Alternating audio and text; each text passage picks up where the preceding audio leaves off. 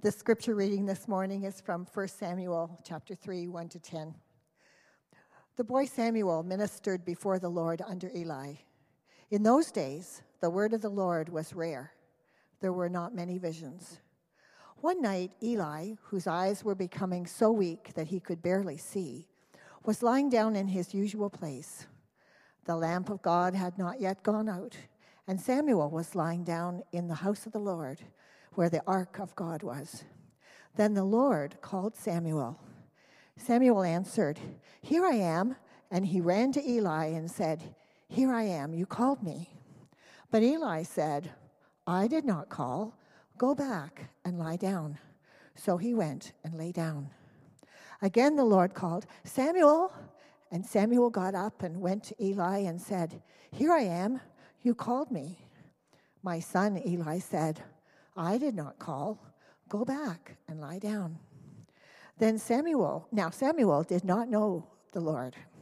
The word of the Lord had not yet been revealed to him. A third time the Lord called, "Samuel." And Samuel got up and went to Eli and said, "Here I am, you called me."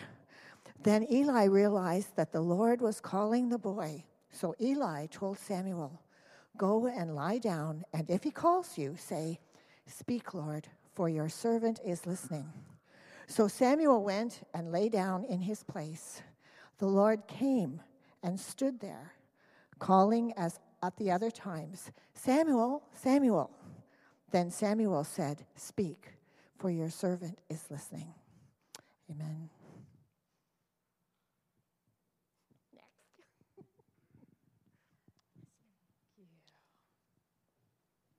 Thank you, Judy.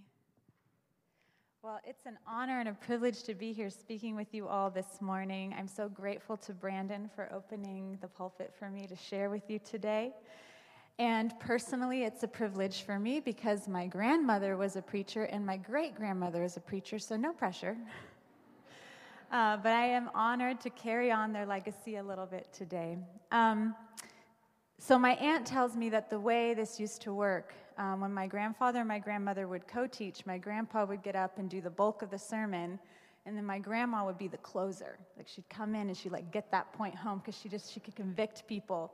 So I was thinking today, I will preach 3/4 of the sermon, and then my husband Dwayne can come up and be the closer and really drive the point home.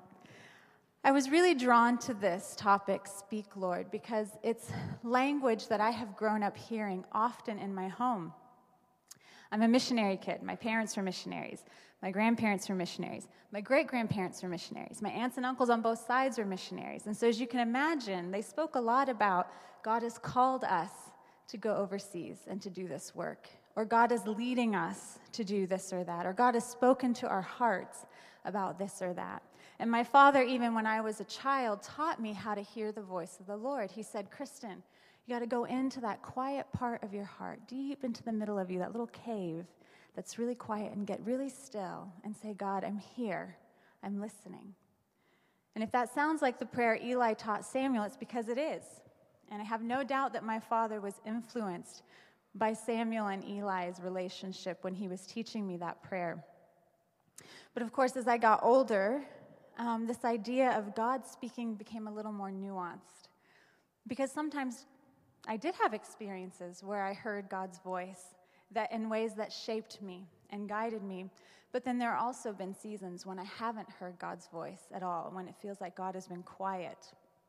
And then, of course, there are times when we've heard people speaking for God and saying, "Oh, God told me this," or "God told me that."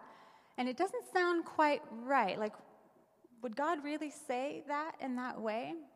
And so we can start to wonder a few things. And I want to look at these 3 questions with you this morning. The first is, does God still speak today like he did in the Bible times? The second is, if he does still speak, how do we know that we're interpreting him rightly, that we're really understanding accurately what we're hearing? And the third one is, if we haven't felt that we've ever heard from God, how do we open ourselves up to hear from him at all? I think the story from 1 Samuel chapter 3 has some really lovely insights for us into these questions this morning. I want to tell you a little bit about Samuel if you're not familiar with his backstory. So Samuel was the son of Hannah and Elkanah. And Hannah had been barren for many, many years. And there was nothing she wanted more than to have a child.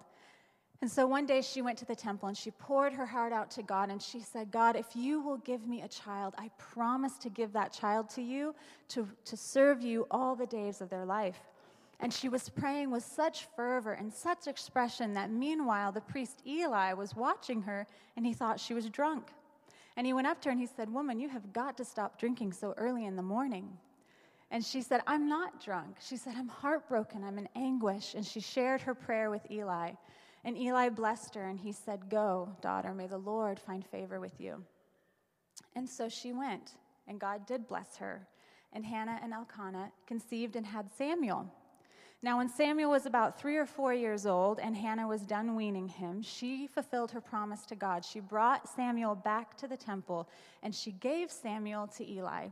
And she said, God has fulfilled his promise to me. Now I want to fulfill my promise to God. And she gave Samuel to be raised in the temple and to be raised in the priesthood. And so we pick up the story in chapter 3. The biblical historian Josephus tells us that Samuel would have been about 10 or 11 years old by this point. So he spent a good 6 or 7 years in the temple now, learning the Torah, learning the Bible, learning the ways of the priesthood. One night he's in bed sleeping, and this voice comes to him and calls out his name. And he doesn't know what he hears. He's confused. So he goes to Eli, and he's like, I'm here. Every single parent in this room knows exactly that scenario that Eli was facing. You're like half asleep in bed, and suddenly there's like a mirage of a child standing over you, like, I'm here, wake up. I need a drink. And Eli did what all of us do. He waved him off. He said, go back to bed. It's nothing. Go back to sleep. Well, this happened a couple more times. And to Eli's credit, he put 2 and 2 together, and he realized that God was speaking to Samuel. Now, this is a moment when Eli could have easily been jealous or upset, because Eli had been serving in the house of the Lord his entire life, and God had never once revealed himself to Eli in the way that he was revealing himself to Samuel. But he put his ego aside, and he gave to Samuel probably the best gift that any spiritual mentor can give their mentee. He taught Samuel how to hear the voice of God and how to respond to the voice of God. And so Samuel went back to bed, and when the voice came to him a 3rd time, he said, speak, Lord, for your servant is listening. And God proceeded to give Samuel the first prophecy that Israel had gotten in almost, 500 years. The Bible tells us here in the first verse that in those days the word of the Lord was rare. Some Bible study reveals that for the whole stage of the Judges, God only revealed himself to Israel maybe 5 times. So in the span of 450 to 480 years, Israel had only really gotten 5 revelations from God. That's rare.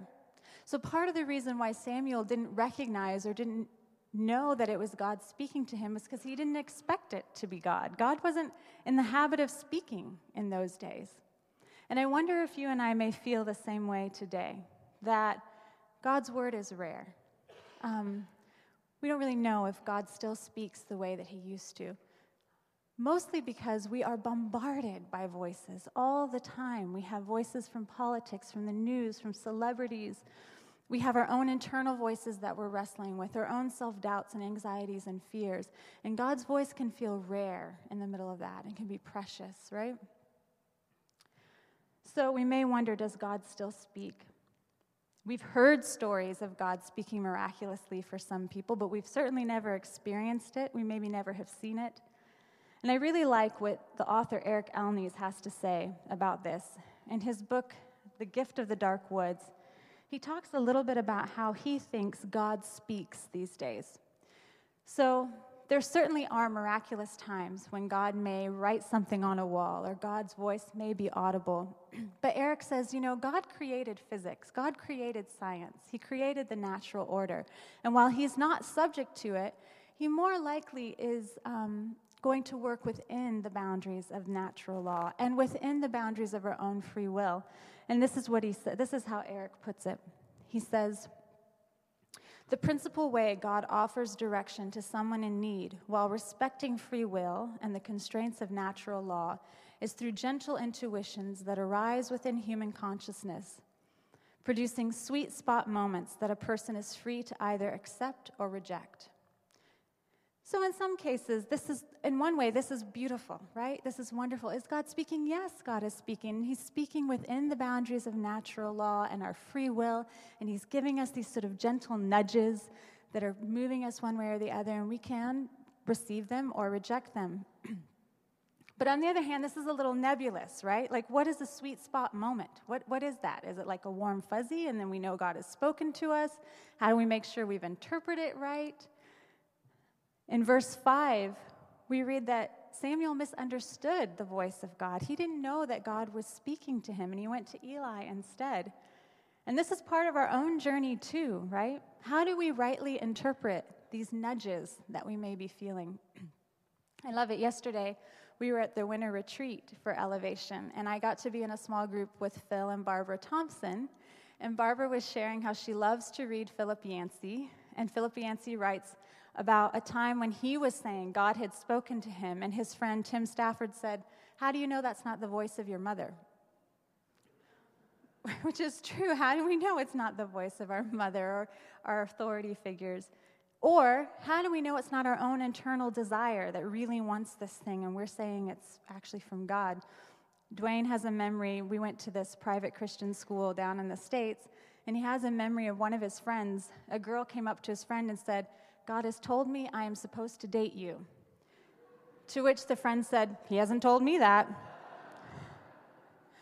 And I remember, I hope I never use this excuse. I remember a couple of my friends, when they needed to break up with someone, and they were like trying to get the nerve up to break up with them, they would say, "It's not you, it's God. He's telling me to break up with you." I don't think I ever used that excuse. So how do we know these gentle nudges aren't just something we really want, and we're attributing it to God? Well, I want to tell you a story about a time in my life when I received a nudge, and I wasn't quite sure if it was from God or not. So, right after Dwayne and I got married in 2002, we moved to Los Angeles because I believed to the core of my being that I was supposed to be a missionary to Hollywood. Now, this may sound absurd, except that I was a film major in my undergraduate years. I went to film school. I worked for a semester in Hollywood and worked at Nickelodeon Movies. And the film school I had gone to was a Christian film school, and I had gotten acquainted with and connected with a network of Christian Hollywood professionals. And I saw the ministry that they were having, and I really believed to the core of my being that God was calling me to the same work. Well, luckily, Dwayne loved Los Angeles too, so we got married, and we moved out to LA, and I set about the work of trying to find a job in Hollywood. And I had amazing connections. One of my supervisors from Nickelodeon Movies loved me. She really wanted me to work with her, and she kept sending me all these job opportunities, and nothing. I mean, it was like 4 or 5 weeks of me looking for a job, and I sent out easily over 100 resumes and applications, and just nothing. Door after door after door kept closing. Meanwhile, I had friends and acquaintances who were moving to LA, and they were just dropping into jobs without any connections. The only job I could get was a secretarial job in a youth group of a church. And let me tell you, I'm a really bad secretary. I just do not have the strength set for that. And I was miserable. I know my employers were miserable with me. And I was like, "God, what are you doing to me? Like, I thought you called me to this really high work, and it feels like you've just cast me aside. Like, what is going on here?" About the same time, I was out sort of shopping at a flea market with a friend, and I found this really beautiful print, this cherry blossom print. Well, yeah, we'll go back to the other one here in a minute, but yeah, it's good to start here. And I just fell in love with it. This isn't the actual print. It's a representation to give you an idea. But I was like, this is so beautiful. And I decided I wanted to use it to decorate our living room. Cue, our living room was really ugly. We lived in this like shabby little apartment in LA. It was cockroach infested. I kid you not, guys. I woke up at 3 a.m. with a cockroach crawling across my neck one morning. It was mouse infected. We had tried to like get rid of the vermin, but you know when the whole building is infected, you can't really keep it out of your apartment. And so, I also, along with not having great secretarial skills, didn't have great interior decorating skills, so the whole thing was just a mess. I didn't like coming home to this apartment. I was embarrassed to invite friends over. We were getting involved in small groups at our church, and I never wanted to have them over. And so I was like, you know what, I'm going to redecorate this living room around this cherry blossom print, and I'm going to make this pretty. And so I went and I found a wood frame. It was a cherry wood frame that matched the cherry blossom print. But it was a little too expensive for us, so Dwayne and I decided that my overtime, any overtime I made, I would save up and I would buy the frame to go with the print. So 3 or 4 months later, had enough overtime, I bought the frame, framed the print, I put it up on the main wall in the living room, and I was like, I am going to make this place pretty if it kills me. If I have to work overtime for the next 5 years. So around about the same time this was happening, I decided I should have a day alone with God. Now, in my family tradition, I was raised with this idea, this old sort of Christian idea of praying through. Have you heard of this? To pray through. And it's this idea that if you're struggling, if you sort of come up against a wall with God, you get on your knees and you pray before God, and you do not get up off the floor until you have wrestled some kind of assurance out of God, some kind of answer out of God. And I was like, God, you and I, we've got some work to do. You've got some answers you've got to give me for what you're doing with my life, because this is ridiculous. And so I decided I was going to spend a day alone with God, and I was going to pray through, and I was not going to let God go until he had given me some kind of answer about what was going on with my life. So some friends gave us their house, gave me the house for the day, and it had a lovely sunroom. And so I got to praying, and I prayed for 3 hours and nothing. It was like my prayers were just bouncing off the ceiling.